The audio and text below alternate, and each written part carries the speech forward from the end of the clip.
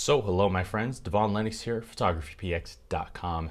In today's video I want to give you guys some tips if you're experiencing the memory card lock issue or error on the Sony ZV-1. Now I've been experiencing this issue personally for the last 3 to 4 weeks. Initially happened back in November, late November, and I've been able to find some ways to troubleshoot this particular issue.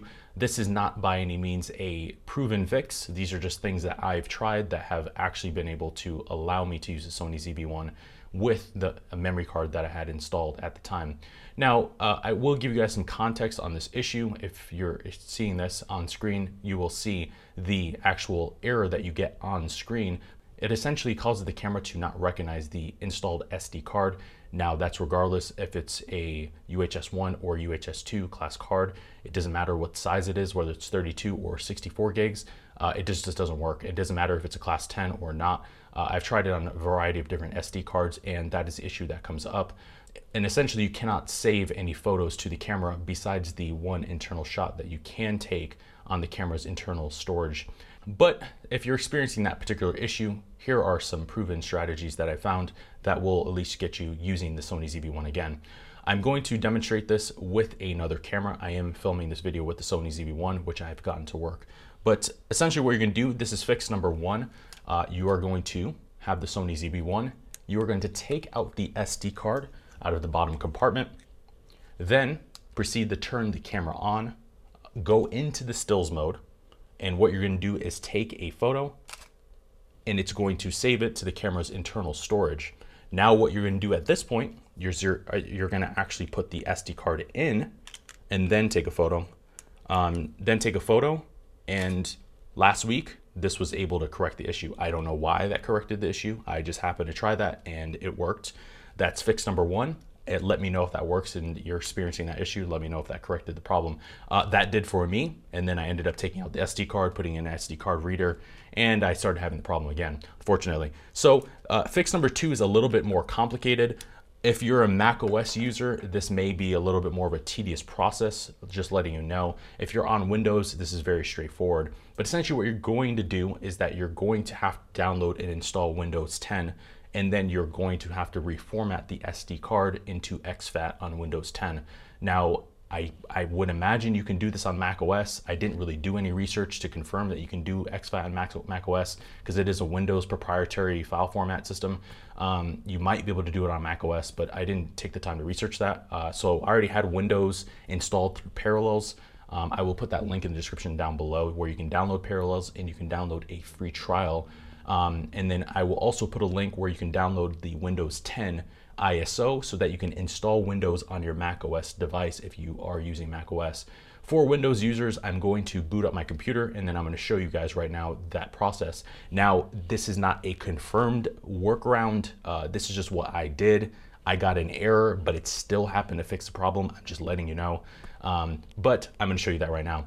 First and foremost, you're going to connect the camera to the computer. Now, I did this by using the external SD card reader. This may or may not work by connecting the camera to a USB cable, just a micro USB cable to the computer. You can try that, but I'm letting you know I did use an SD card reader. So what you're gonna do, navigate over into Windows, and then you're going to go into the startup menu, then the Explorer tab, and here you're going to navigate to the drive, right click, and then hit the format button.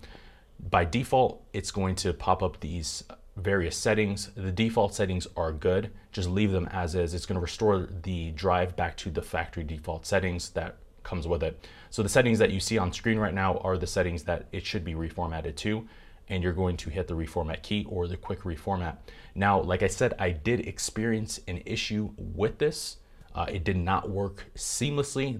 The computer was not able to actually reformat the card, but that process actually did resolve the error, and I was actually able to then insert the SD card into the ZV-1, and it did actually work. From there, what I then did is that I actually reformatted the SD card. Now, this may be an issue just because I've been using multiple camera systems. I've been using Fujifilm, I've used Sigma, I've used a number of different other camera systems with the SD cards that I own, and every single camera system has a different file hierarchy in the way that it organizes files, and there's also probably hidden files that it writes to the SD card.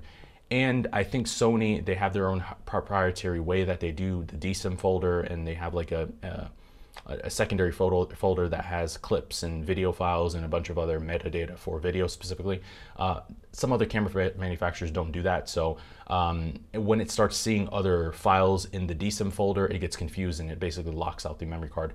Now, you may be able to fix this issue by getting another SD card, but if you're having this issue, then these are the 2 steps that I found that have corrected this issue. I will reach out to Sony to see if I can potentially do a support ticket or something like that. But I hope that this video helps you guys if you're experiencing this issue with the Sony ZV-1. Let me know in the comments down below if it did.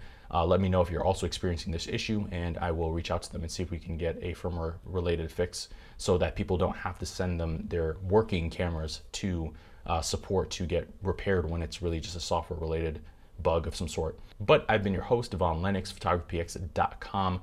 Hope you found this video insightful and helpful. If you have any comments, questions, or concerns, or feel like I've overlooked something in the course of this video, please let me know in the description box down below.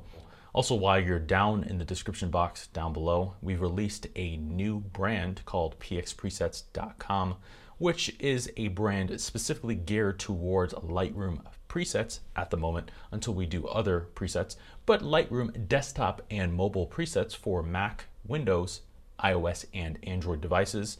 If you're in the market for some high quality and also free in some cases Lightroom presets to upgrade your photography, your imaging, and your content to the next level, please check out that link in that website in the description box down below as well, since you're already going to be down there. I've been your host, Devon Lennox, photographypx.com. I will see you, my friends, in the next video. Thank you for watching today's video. I hope you found the contents of today's video insightful and it added value to you. If you're new here, please consider subscribing if you haven't done so already. Also, leave us a like and a comment in the description down below. Let us know if we overlooked something or we missed something that we covered in today's video. I've been your host, Devon Lennox, photography.